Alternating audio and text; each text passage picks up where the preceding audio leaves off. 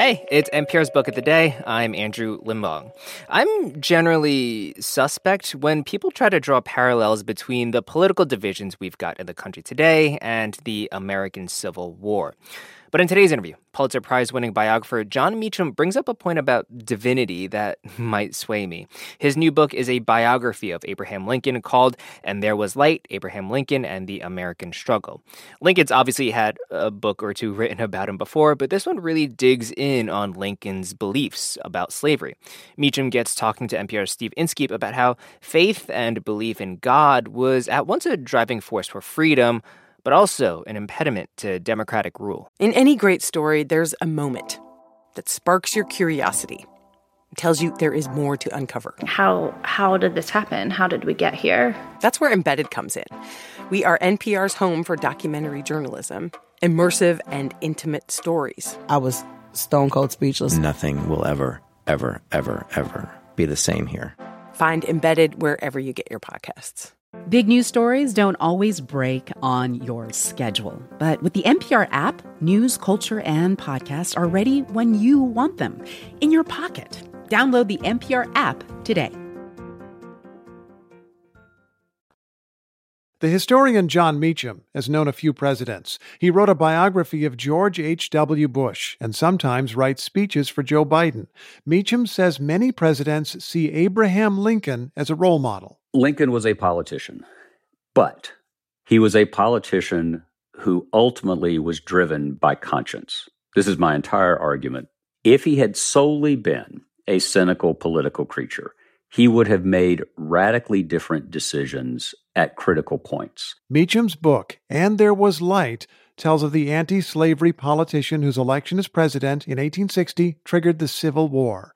Lincoln struck back at the rebel states by ordering freedom for their enslaved workers, the Emancipation Proclamation. But the first Republican president was fiercely criticized by people who wanted less social change. And in 1864, he had to face the voters for re-election. Henry Raymond, the editor of the New York Times and the chairman of the Republican National Committee, comes to the White House. He has said that the tide is setting against us and that if Lincoln wants to win re-election, he must give up emancipation as a precondition for peace. Meacham's book reconstructs that moment. Lincoln's party had done badly in the midterm elections. Lincoln himself even wrote a private note forecasting his own defeat. He was urged to appeal to conservative voters by making some statement that he would back off his continued push for freedom. And Lincoln said no, that he had made his position clear. He was willing to go down politically for that principle. How did Lincoln think through that moment in, say, the summer of 1864? He believed that slavery was wrong. He believed that he was right. He fundamentally understood that politics could not simply be about the amassing and keeping of power. It was about the amassing, keeping, and utilization of power. And I think the utility of it for us is that, not that he's perfect, but that here's a frail human being who didn't always get everything right, who in that critical hour transcended his limitations, transcended his ambitions, transcended his appetites to do the right thing. And fortunately, it was rewarded by events. But he didn't know that. After refusing to retreat on slavery, Lincoln won the election anyway, and months later, his side won the war. In part, his calculation was ruthlessly practical. Men freed from slavery were joining the Union Army. Meacham argues the decision was also moral.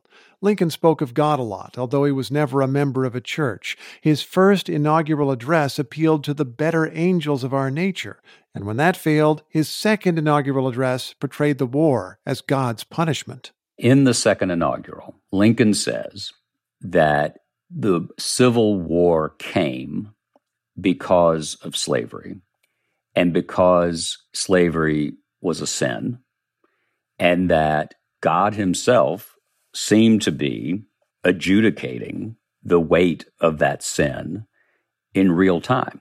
So religion was both a rallying cry. It provided a predicate for the North, for the anti-slavery forces.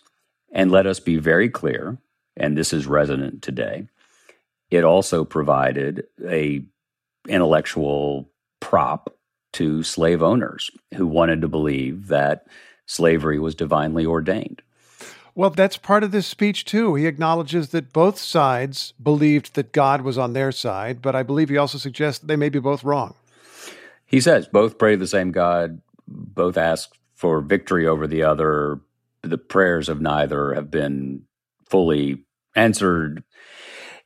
What is perennially frightening is that in American politics, in American culture, people do claim divine sanction for what they want to do.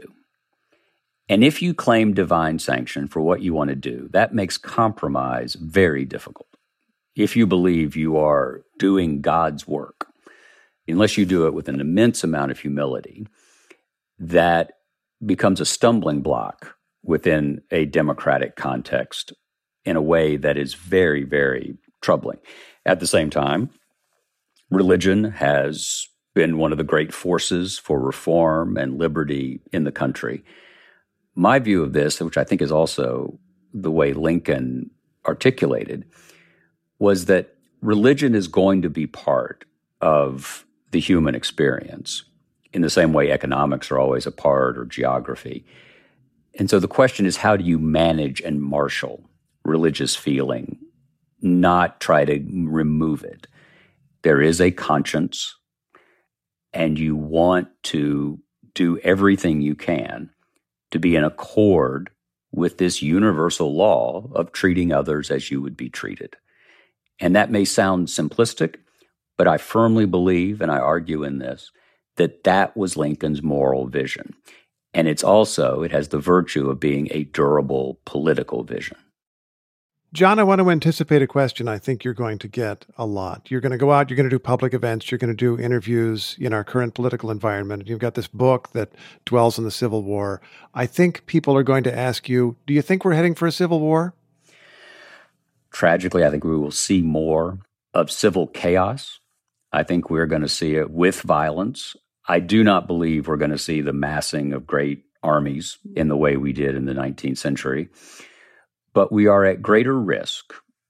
And part of it is that there is a passionate minority that is putting its own interests ahead of those of the nation, and the nation as defined with that kind of moral sensibility we've discussed. But I'm fundamentally hopeful in this sense that we have stared into the abyss before, and just enough of us have decided to do the right thing.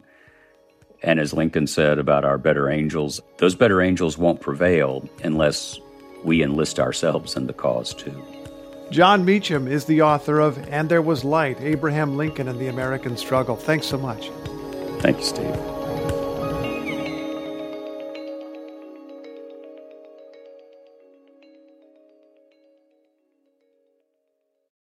On the TED Radio Hour, researcher Sasha Lucioni says AI can help us find climate solutions. But just training the technology itself uses a ton of energy. Training ChatGPT, for instance, emits as much carbon as 5 cars in their lifetime. Tech's Climate Conundrum. That's on the TED Radio Hour from NPR. Do you wish stories could unfold over 3 hours rather than 3 minutes? You tired of doom scrolling? Trying to find humanity? Or maybe a deeper understanding of why the world is the way it is? Listen to Embedded, NPR's original documentary series. Find us wherever you get your podcasts. Jasmine Morris here from the StoryCorps podcast. Our latest season is called My Way. Stories of people who found a rhythm all their own and marched to it throughout their lives. Consequences and other people's opinions be damned. You won't believe the courage and audacity in these stories. Hear them on the StoryCorps podcast from NPR.